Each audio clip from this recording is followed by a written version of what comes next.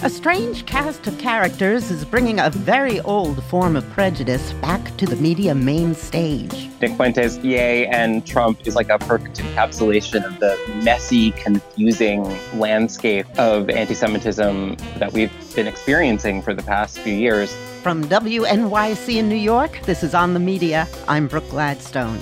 This week, a peek into how a special class of investigative journalists solved some of their trickiest cases. From finding those behind a plane crash that killed 300 people in 2014.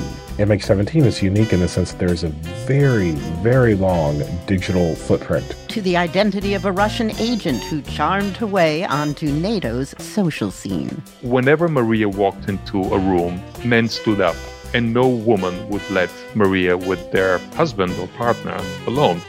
It's all coming up after this. This episode is brought to you by Progressive Insurance. What if comparing car insurance rates was as easy as putting on your favorite podcast? With Progressive, it is. Just visit the Progressive website to quote with all the coverages you want.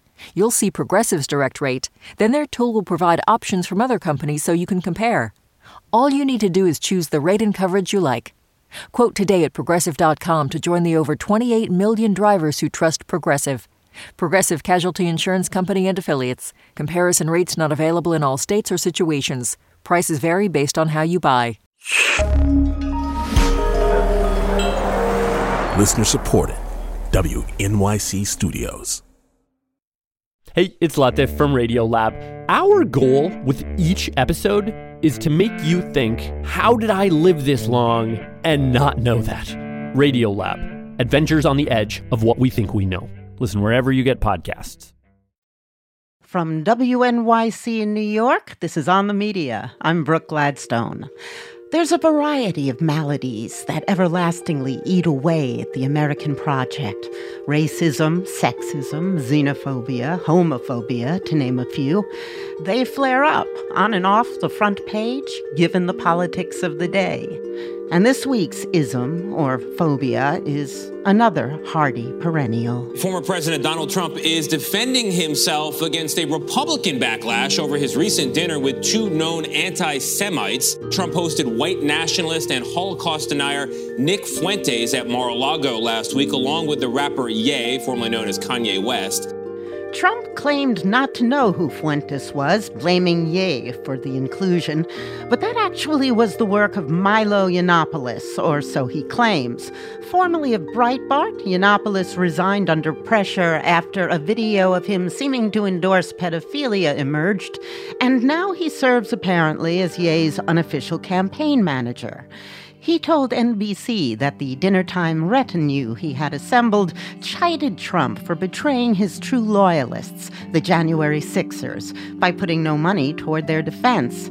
That Trump was good enough to run for vice, but was past it as president. The top job, apparently, belongs to Ye. Milo says Ye is finally giving voice to what everybody already knows. No one had the balls or the power or the platform to say before. Someone who's prepared to lose everything. Yeah. That's huge, yeah. Like, it's never happened before. Someone with the courage to blame everything he hates on the Jews. On Thursday, Ye sat down with Alex Jones in an hours-long conversation where he said things that even made the man who denied the reality of the Sandy Hook massacre uncomfortable. Well, that's right. You're not Hitler. You're not a Nazi. You don't deserve to be called that and demonized.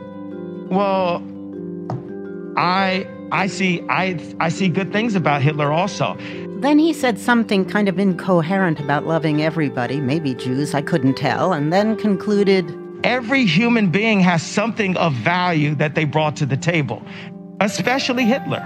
There's been a documented rise in anti-Semitism, violent and otherwise, but the recent slew of celebrities seemingly involved in its propagation, the normalization of it, the tepid responses of some politicians, not to mention the enthusiastic responses of other ones, seem just more logs on the fire of American fear and loathing. Nick Fuentes, Ye and Trump is almost like a perfect encapsulation of the messy, confusing landscape of anti-Semitism that we've been experiencing for the past few years. Leo Ferguson is the director of strategic projects of the Jews for Racial and Economic Justice. And he says that to fully understand these stories, there's quite a bit of context we need to catch up on.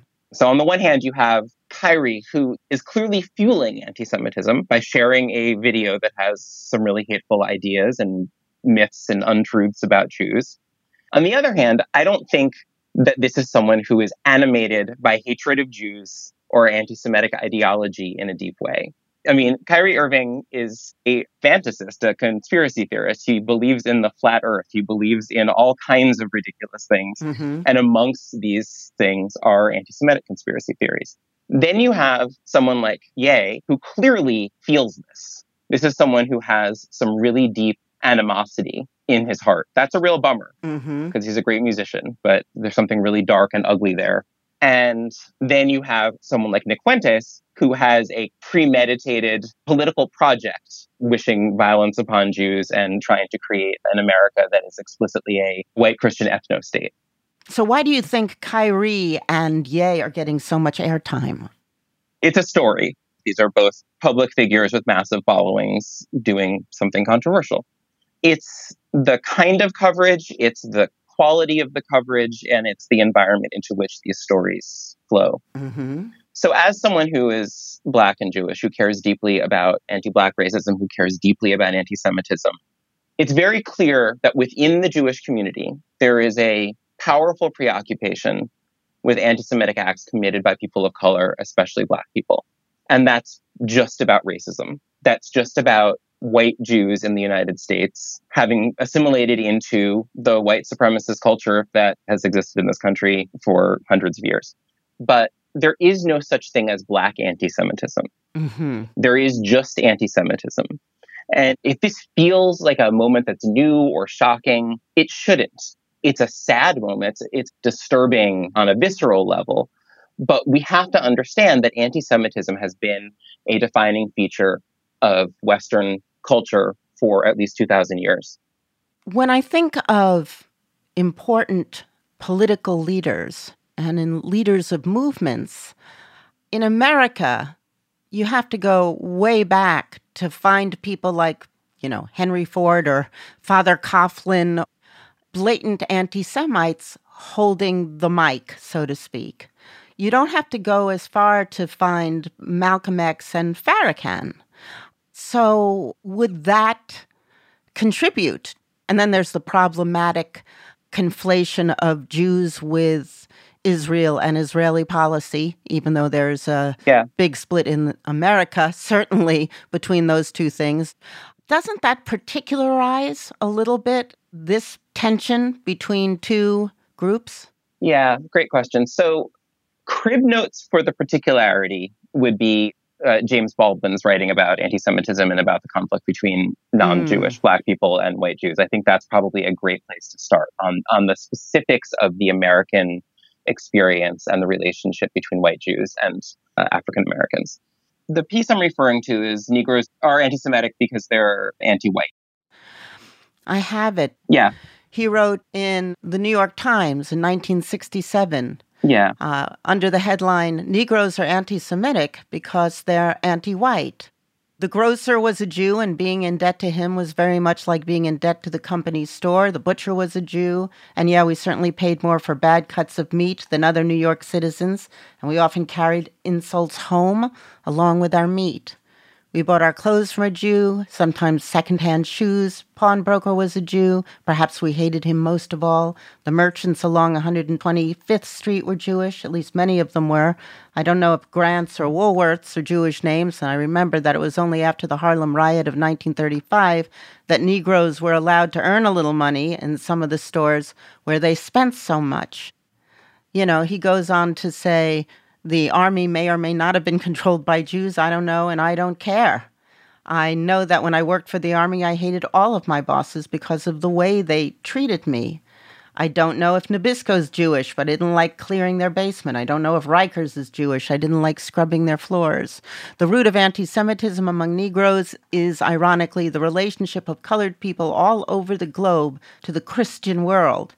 This is a fact that may be difficult, not only for the ghetto's most blasted and embittered inhabitants, but also for many Jews, to say nothing of many Christians.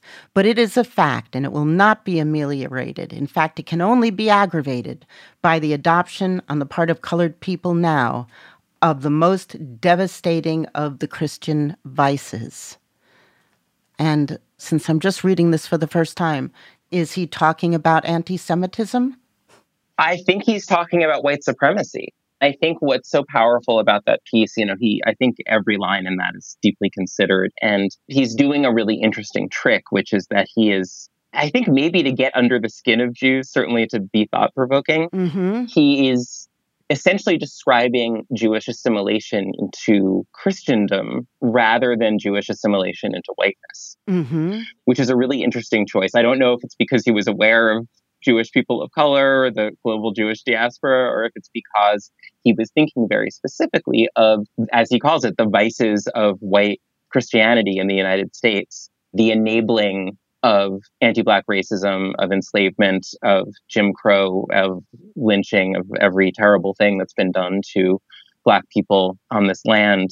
So much of that has been enabled by Christianity and excused by Christianity. And when Jews emigrated to this country in large numbers for the first time at the turn of the 20th century, they began a process that I think we often think about in racial terms, in terms of assimilating into whiteness. What Baldwin is naming here is that it also looks like, in many ways, assimilation into a pre-existing religious and cultural hierarchy, which Jews have benefited from enormously, right? The white parts of my family are part of that story of upward mobility coming from a deeply unsettled, unsafe homeland in the old country and coming here and eventually finding a kind of stability in the United States. But in part, that was by virtue of whiteness and of, at a certain point, because of McCarthyism, letting go of their political radicalism and not challenging the status quo. It's long been obvious that wealth has been extracted from the Black community by white people of all kinds and all stripes. I'm just wondering, since Jews are considered both a religious group or an ethnic one, or both, when we talk about anti-Semitism right now, is that steeped in the religion or in race? I think that what we're seeing is much more about culture and a general sense of the other. The Jew is the other, the outsider, the interloper. This has a long history in anti-Semitic ideology, going back to both fears around immigration and cultural change, exactly the same kind of things that you hear Donald Trump saying about Mexican and other immigrant groups, the kinds of things that people have said about Jews for hundreds of years.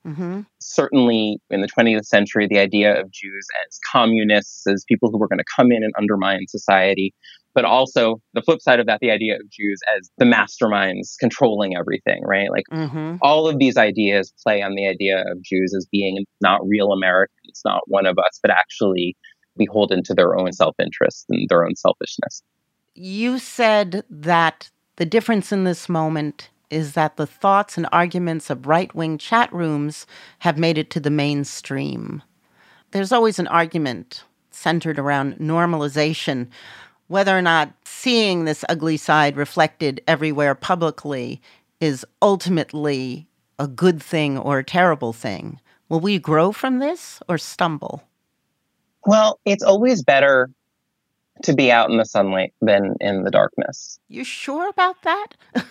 I think so. At least it's a question, right? I think that there's been a long-standing question about whether Trumpism is meeting a pre-existing need for red meat and hatred within the electorate, or whether the appearance of Trumpism has in fact created something, stoked something that wasn't there before.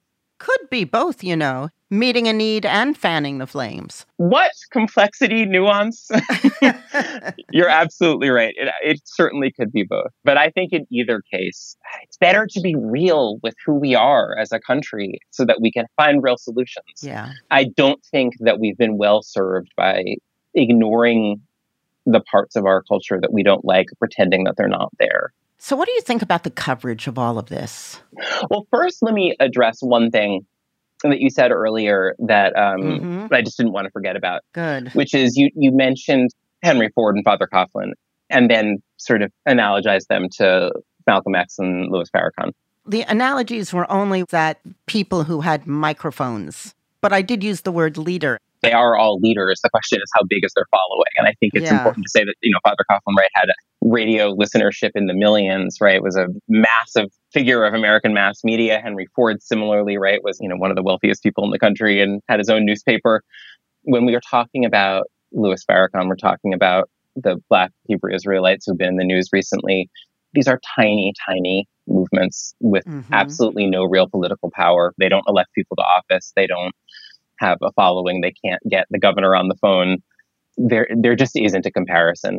That's one piece. The way that plays into the question of coverage is we have seen far too much focus on celebrities, especially Black celebrities, saying or doing things that are anti-Semitic, and on random shocking acts of violence, and focused far too little on the environment in which these things are happening.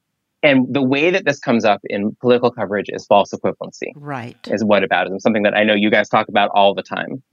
So people talk about left anti-Semitism and right anti-Semitism. First of all, it's important to say that none of the people we've been talking about in the Black community are on the left. There's often a conflation of Blackness and leftness, of Blackness and radical politics. Louis Farrakhan is a homophobic, patriarchal, nationalist figure who would never be welcome in any of the progressive movements that I am a part of. The same thing is true of Black Hebrew Israelites. These are not figures of the left, and yet often people will use these folks as examples of left anti-Semitism. Is there anti-Semitism on the left? Of course there is. Just like there's sexism on the left and homophobia on the left. We live in a society in which they're in the water or they're in the air that we breathe. The question is, where is this a political project? The left is not organized around trying to hurt Jews. In fact, on the contrary, when we see anti-Semitism on the left, it's usually the place in which it's handled most deftly and immediately. We call people out, we call people in, we have conversations. If someone is problematic, they're usually not welcome in our spaces. And if someone has just made a mistake and gotten things wrong and needs some education, then we are more than thrilled to bring them into conversation. The right in the United States has built its coalition intentionally on the back of white Christian nationalist ideology. It is not an accident that the meteoric rise in anti-Semitism, in anti-Asian hate violence, in anti-immigrant sentiment in the United States followed the election of Donald Trump. So you have, on the one hand, a group who has made this their political project and has done it not just in language, not just in dog whistles and winks and nods and tweets, but in policy, right? We had Stephen Miller crafting immigration policy explicitly designed to keep the brown people out and make it easier for white Europeans to immigrate. He talked about it openly, right? That is a political project of the white Christian nationalist movement. There's no equivalent of that on the left. How do you think the press could help clarify this in a way it is currently not? So the first thing is look for false equivalency. Are people talking about anti-Semitism on the left and the right in the same way? If they are, something's wrong. Number two, is this actually a story about anti-Semitism? Or is it a story about ignorance? Is it a story about mental illness? Is it a story about power? You know, I work on hate violence prevention in New York City. I look at the statistics very closely and I hear all the stories. And one of the things that you find when you dig a little deeper is that only a small portion of what is commonly reported on as anti-Semitism is actually anti-Semitism. When a 13-year-old draws a swastika on a playground, that's a kid who understands that some symbol has power because the grown-ups seem to get upset and they're testing boundaries, right? But it will be written up as an anti-Semitic hate violence. When a mentally ill person who's shouting about anti-Jewish conspiracy theories attacks someone, that's tragic. And it is caused by anti-Semitism. It's happening in part because those ideas are out there. But this is not someone who has a deep-seated ideology that they've carefully considered. This is a stew of confused ideas that have leaked out of right-wing chat rooms and into the public consciousness, right? So one of the things we have to do is get careful about that. What you're saying, though, echoes a lot of the excuses that are made for the largely white male shooters. You know, they hit on hard times. They have histories of mental illness. But the context in which they themselves believe they're doing this is one of hatred. So who's the person we write off as mentally ill? And who's the person we write off as a lethal, bred-in-the-bone anti-Semite? Well, as a wise person said to me very recently, can it be both? Touché. But how is the press to address it then? We just need more nuance, and we need more stories about the systemic nature of all of this, right? I'm not bothered at all by coverage of someone who is legitimately mentally ill and also commits an act of racial or anti-Semitic violence. We are much better served by honest conversations that get at the fullness of this terrible disease in our culture. As Brian Stevenson says, no one is the worst thing that they've ever done. Mm-hmm. And that kind of nuance has to get applied to these acts as well. It's not about excusing or even forgiving people who commit hateful acts. It's about understanding that as long as those ideologies are out there in the foundations of our society, people are going to do things like this. It's never going to go away. We only get at this by building the society in which racial violence, anti-Semitic violence, gender-based violence don't have fertile soil to grow in. Thank you very much, Leo. It's been an absolute pleasure to talk with you. Leo Ferguson is the Director of Strategic Projects at Jews for Racial and Economic Justice. Coming up, the first verdict from a years-long investigation into the downing of flight MH17. This is On the Media.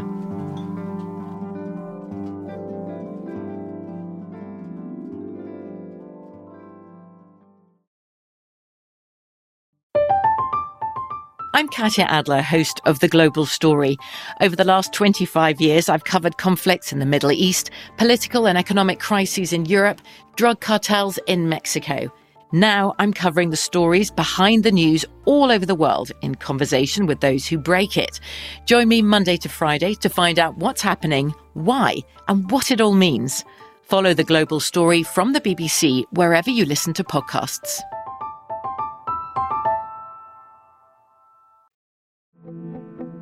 This is On the Media. I'm Brooke Gladstone. On July 17th, 2014, Malaysia Airline Flight 17, departing from Amsterdam for Kuala Lumpur, was shot out of the sky over Ukraine.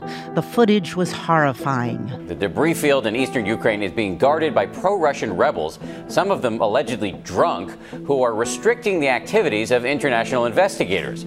The bodies of some of the 298 victims, 80 of them kids, seen here simply lined up on the side of the road. How could this happen? Who was responsible? And why did they do it? 8 years later, earlier this month, the District Court of The Hague handed down answers.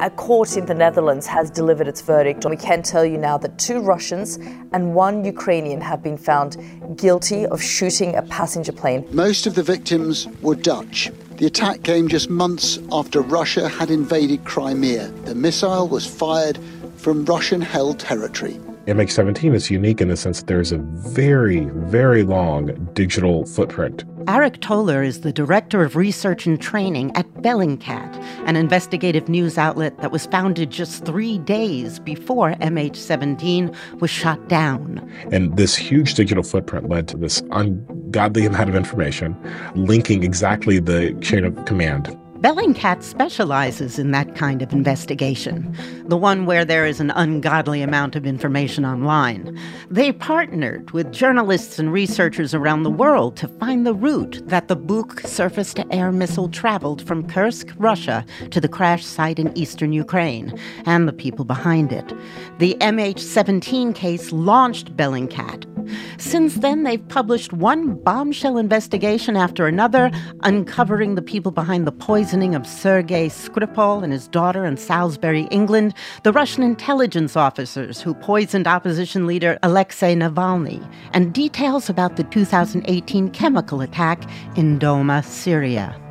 Soon after MH17 went down in 2014, Ukrainian intelligence posted intercepted calls between Russian military commanders on YouTube. These calls offered evidence for who was behind the attack, but the voices were hard to make out. The Dutch criminal proceedings put out a call for help, identifying two of the speakers. They went by code names Dolphin and Orion. Bellingcat found them. The Dolphin was a guy named Tkachov, and he honestly turns out to not be that important. The one who actually was important was Orion. He was called Andrei Ivanovich. But that was a fake name. Using a phone number provided by Ukrainian intelligence, the Bellingcat team found a second number associated with him by using caller ID apps. And the idea behind them is very simple. If someone calls you and you don't know who it is, it'll show you the name of the person calling you, even if you don't have them in your contact book. That's Eric Toller, Bellingcat's head of training and research. The way they get this information is not through, black magic or talking to the phone companies. They get them from other users who install this app. Most of these apps are searchable. So if I type in a phone number, I can see the name of the person according to other people in other contact books. And when we did this, we searched it and we found that this phone number, which Orion was using, was listed as Ivanikov on one of these apps, which is the real last name of Orion. But there's one place where he actually had his photo and his real first name, which is Oleg, because it turns out his kid, I think he goes to school in Switzerland. So he talks to his kid on Skype and he uses this phone number. And so when we look up his phone number on Skype, we see Oleg with his real face right in front of us. Like, oh my God, here he is. Here's the big spy. Here's Orion. And so from all these, we can figure out the exact chain of command, who was talking to whom, who was in charge of whom, both on the Russia side of the border and on the Ukraine side. One of the group's close collaborators, the person who phoned Orion to identify his voice, is Roman Dobrokhotov. He's the founder and editor-in-chief of The Insider, a Russian investigative online news outlet, and one of the people who figured out who was behind the downing of MH17. I asked him for his hot take on the decision from the District Court of The Hague. So many people underestimated this decision because they thought that this is low-level people. Yes, they were on the ground. Yes, they are guilty, among others, but this is only the first stage. So I'm pretty sure that many of people who we were investigating, General Tkachov, General Ivanikov from GRU, or General Burlaka from FSB, or Vladislav Surkov, Putin's helper, all of them will be in this trial later, so we just need to wait a bit. Just to deal a little bit with the alphabet soup, the GRU is Russia's military intelligence agency, while the FSB is Russia's main intelligence agency. That's the successor to the KGB. And the SBU is Ukrainian intelligence. Absolutely. Take us back to the days after the plane was shot down. What compelled you and the Insider to join up with Bellingcat to figure out who was responsible for shooting down the plane?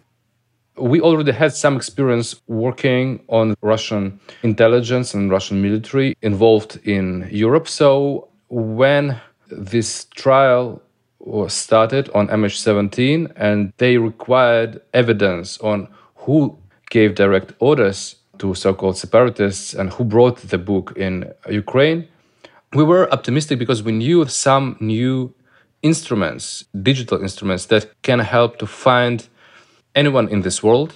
Can you tell me a little bit about the leaked data sets in your investigations, the cell phone metadata? You found that a lot of this metadata is sold on the black market by the police and the FSB, and that they have a lot of clients. They could be real estate agents or criminals or policemen who don't want to bother to get a court order and would rather spend $10 to do this. You said that if you have $100, Russia is the most transparent country in the world.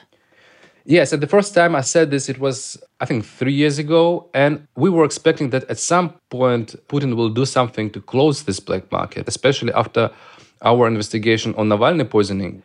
But you can't fight against corruption if you are a corrupted leader yourself.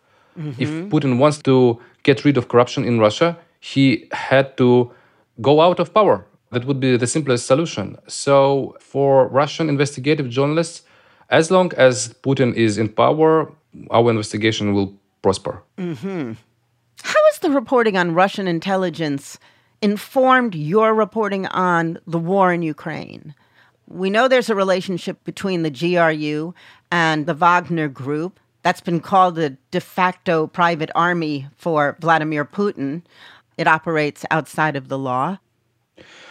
Well, it's ironic that when we published our first investigations about GRU involvement, about FSB involvement, about Wagner's group and Prigozhin involvement, and it was important that we prove this, and Prigozhin, who even went to court against the insider and the Bellingcat. Yevgeny Prigozhin is an oligarch and a close friend of Putin's who controls the Wagner Group. So he went out to get you and to disprove the charge that he was connected with Wagner. Yes. And what happened? In the end of summer, he openly said that he is actually founder of Wagner's group, and even he built a business center that's called Wagner Group, and he made a big PR out of this. And I think that actually this criminal investigation against me is still underway, and that I'm pretty sure that I will be found guilty in Russian court because it is Russian court.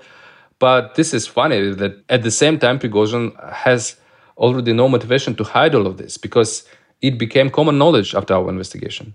This year, after the war started, they are not hiding anything like this anymore. They're not hiding that Russian troops are in Ukraine, that Russia hacked American emails and interfered in elections. All the bridges have been burned, and you said it looks like nothing can shock the Russian national public anymore. The norms have shifted so much, and I know that we've had a similar experience with what used to be the norms of public behavior over here. Yeah, but I don't think that this is the end of journalism because, first of all, this result that everybody knows, it is known because of us. Because I remember times when even my colleagues from independent Russian journalists didn't believe me when I said it were GRU who hacked Hillary Clinton and Emmanuel Macron and Bundestag. They said, that cannot be so. We can't believe that people are sitting in the center of Moscow just openly making these hacking attacks. All these revelations were sometimes very counterintuitive and very important for people. And okay, they are now common knowledge, but we have lots of other important investigations. Do you ever despair of bringing people to justice because people are no longer shockable? Or does the verdict in the case in The Hague about the downing of the Malaysia airplane tell you that justice is possible? You say they got the low-hanging perpetrators first, but you don't believe they'll stop there, that they'll continue up the chain. Yeah, I think both things are important. First, we, of course, need some court decisions. For example, in case of Berlin murder, when FSB agent killed Khangashvili, a Chechen immigrant to Germany, when we found the real name of the murderer, I witnessed in court officially and helped to imprison him for life there. So it was like instant karma. But sometimes we need to understand that we have to wait for the results. If we want to change something in Russia for good, we need to explain what's going on in the country. Even if there is no immediate revolution, still it is very important for them to understand that the country is run by criminals, that they shouldn't trust the governmental propaganda. So this result is also very important for me. Thank you so much. Thank you. Roman Dobrokhotov is founder and editor-in-chief of The Insider. Coming up, how, step by step, Bellingcat unearthed a sleeper spy. This is On the Media.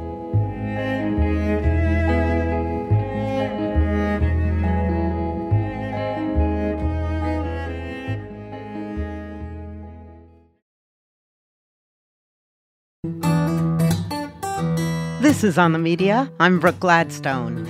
Christo Grozev is lead Russian investigator with Bellingcat. His probe into the identities of suspects of the 2018 poisoning in the UK of several people, most notably a Russian double agent for British intelligence, Sergei Skripal, won the European Press Prize for investigative reporting. Last November, he exposed a sleeper spy who for years had cozied up to unwitting officials in NATO. Earlier this year on Bellingcat's website, Bellingcat disclosed exactly how they did it. Welcome to the show, Christo. Thanks for having me. So, last November, you were combing a list of passport numbers suspected to have been used by Russian spies. Well, first of all, why were you doing that? That's what I do on my spare time. And I'm not kidding.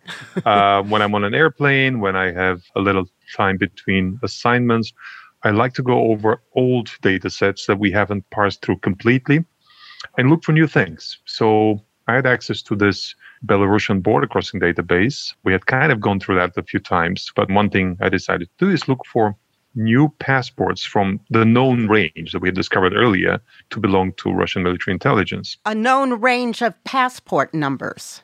That is correct. We had found out in 2018 that what the Russian GRU, the military intelligence, did is for laziness or for whatever reason, they issue passports under fake identities in sequential numbers. So you would have one spy traveling with a passport number like 6435793, and the other one accompanying him would have only the last digit differ. So this obviously gave us a way to discover new spies, because all we needed to do is just look for neighboring numbers in all kinds of different data sets.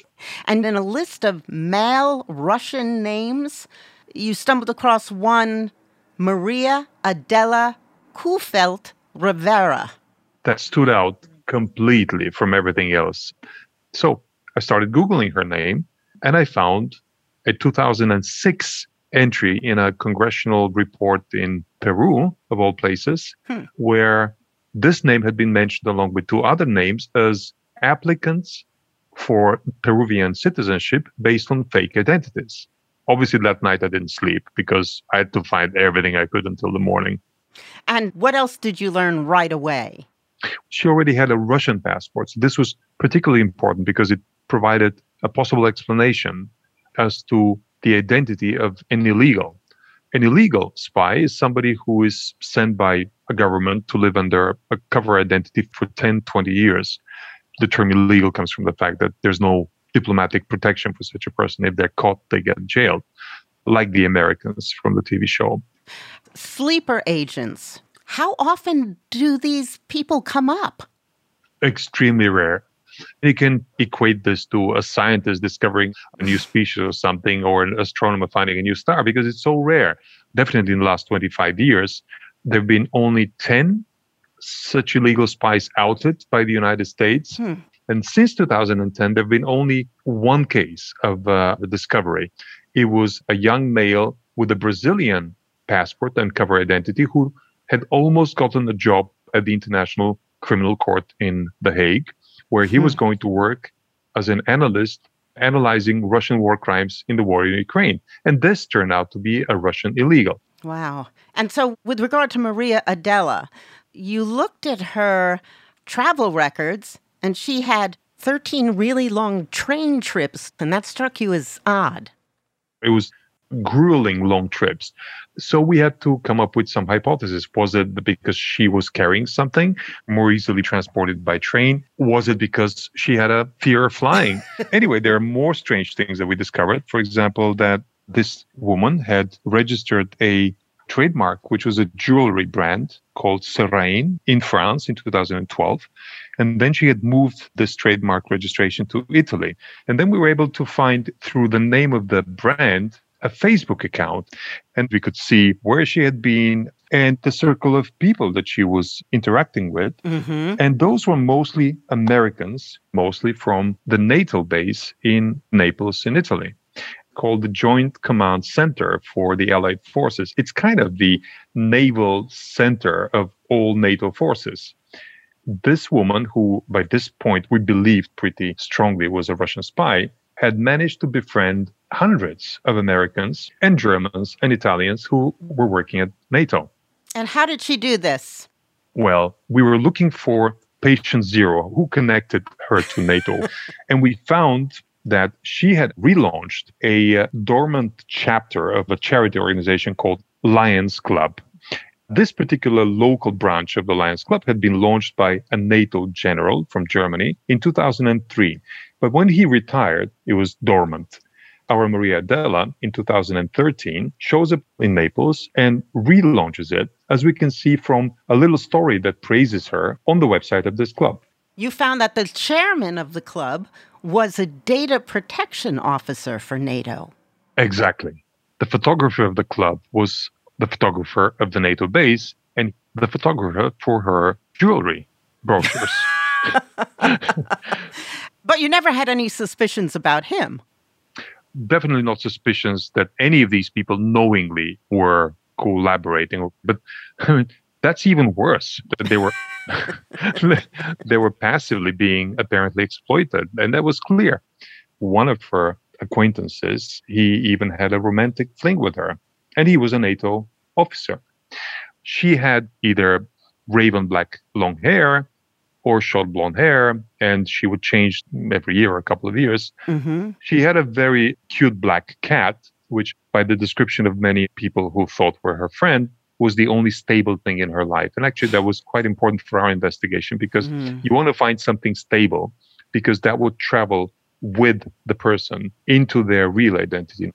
She spent over a decade undetected in Europe, primarily in Italy. She had a Russian accent, which one of her cover stories explained. I'm just wondering whether you were able to piece together how she wound up where she wound up. It was a big mystery. If she had not been outed by the Peruvian government and she had acquired that passport, she would have traveled around the world, never admitting any connection to Russia. She would have pretended she came from Peru. She would have learned a backstory very well about where she grew up and what her mother was like and so on and so forth. Mm-hmm. She didn't get that passport. But by that time, apparently, she had traveled under that Peruvian identity. So it was too late for them to change the name. So they had to come up with the second best. And that was a Russian passport issued in this same name. But then they had to come up with a really crazy backstory. This crazy backstory was that she was the daughter of a Peruvian mother and a German father, born in Lima, Peru, but was brought by her mother to Soviet Russia to see the Olympics when she was age 2. And her mother had to leave urgently back to Peru, and she left her with a local Soviet family. And that Soviet family became her adoptive parents. She didn't have a great relationship with them, which explained why she wanted out of Russia. And considering how stereotypical this is, that young Russian attractive women want to get out of Russia and marry a foreigner, preferably a wealthy one, this didn't really raise a lot of concerns. And who do you think was making up the backstory, the GRU? Absolutely. What was wrong there, however, in that backstory, and this is the reason why she was called by the Peruvian Migration Office, was that apparently the birth certificate that was issued to her in 1978 was issued by a church which actually was built only 9 years later. And the new cover story, which is this complicated one with the Moscow Olympics, it would have been created on the fly to retrofit the facts, and it would have been done by the GRU in Moscow. You mentioned why she seemed to be an unlikely spy. A lot of people who thought they were her friends viewed her as very chaotic and emotional. She had love affairs and even seemed to take some of them seriously. Yeah. We thought a lot about what the reason for this might have been. Some colleagues thought, well, maybe it looks attractive to people for somebody to appear weak. Maybe that was all staged. Or it could be that she was not a great spy and she was just the daughter of somebody important that arranged for her that sweet job. Who she really was the biggest mystery. I mean, we had figured out what she did, the access she got to NATO. But for me, really, the longest time of this investigation was the search for the real Maria Della. And you found her? At the last minute. It took almost 11 months of hunting for the real Adela. she was back in Moscow at the time we were looking for her because she was recalled at some point in late 2018. So we knew that we would have to look for somebody who was in Russia relatively recently, from the end of 2018. And most likely that somebody would have a cat because everybody told us how much Maria Della loved Luisa. Now, we had a lot of photographs of Luisa the cat, ranging from the time she was a kitten of a couple of days old all the way until she was 2.5, 3 years old. You had a dossier on Maria Adella's cat. We literally have a file called the Cat Dossier. We did face recognition of a cat, trying to match this cat to another cat, doing face comparison of cats. We even got the microchip number of the Italian cat, and we were trying to find that chip number in hundreds of leaked pet databases in Russia.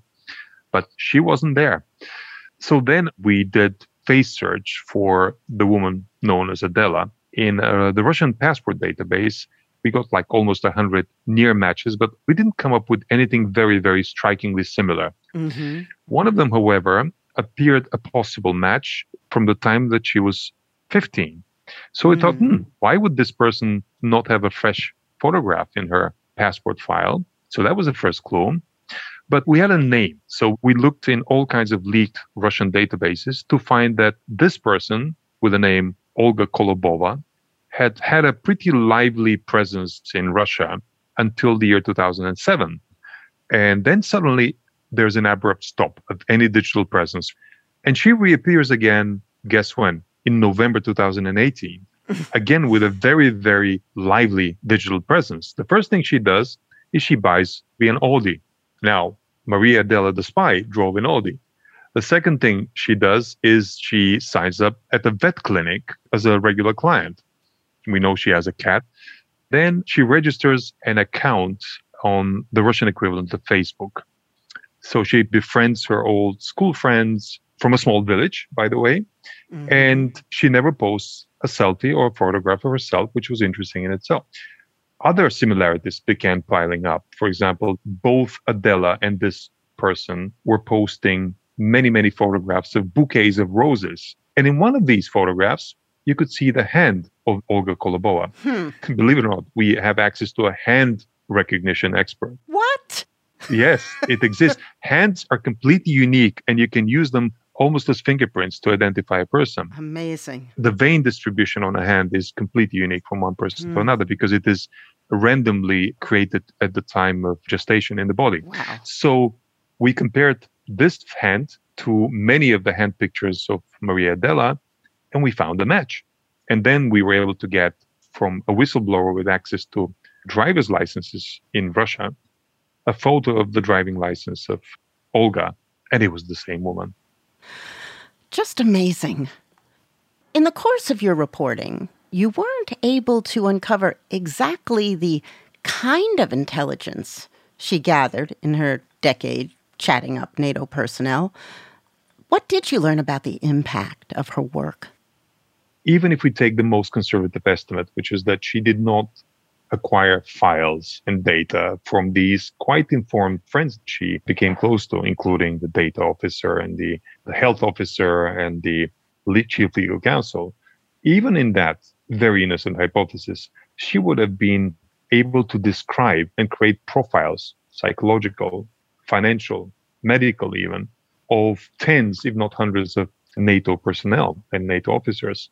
This is extremely valuable information because this could allow them to target their offers of blackmail or financial incentives for recruitment. Some of Adela's circle of acquaintances went on to go back to the States and get other jobs at a higher level. One of her perceived friends went on to become a candidate for Congress. And all of those people would have been very, very attractive targets for the GRU. That's why it was important to alert them of our findings as soon as we could. And none of the other sleeper agents that we have looked at that are known would have ever achieved anything so valuable in terms of proximity to just the right people. But we have to ask ourselves, was that all? I don't think that was all because, again, sharing a photographer with NATO would incidentally, accidentally, or otherwise allow you access to some photographs, having the ability to visit homes of senior NATO officers for dinner, it definitely exposes their system to being bugged. I mean, think about it. She was gifting jewelry to her NATO friends and officers' wives. Imagine the possibilities. For example, to bug this jewelry, it's not unheard of. It did happen before. So we're not aware what the impact is. We know that the risk of the impact is huge. I'm wondering about the tools you used. Widely available facial recognition software, some of it? Open source investigation? Well, first of all, the knowledge that you can use open source tools to discover dark government crime and espionage, that alone has changed the game. Changed the game for the better because we have disabled whole bunches of clandestine operations. We have made it impossible for 30 or 40 Russian spies who previously went around the world blowing things up and assassinating people and poisoning people with Novichok. They can no longer travel. And recruiting and training new people who are not going to be certain that they will not be found out is much harder. It's going to take time and money. But we being transparent about how we do it has also upped the game. It's made the Russians in this particular case more careful. They don't anymore use sequential passports. So this is almost like a multi-level computer game. We win one level and then the system, in this case, the Kremlin, fixes something, and then the next level is much harder to win, but it's a bigger challenge, and at the end, works. Bellingcat is the coolest thing in the world today. Oh, okay. I'll take this quote, and we'll use it in a commercial. Christo Grozev is lead Russia investigator with the investigative journalism group called Bellingcat. He spoke to us from Vienna. Thank you so much. Thank you.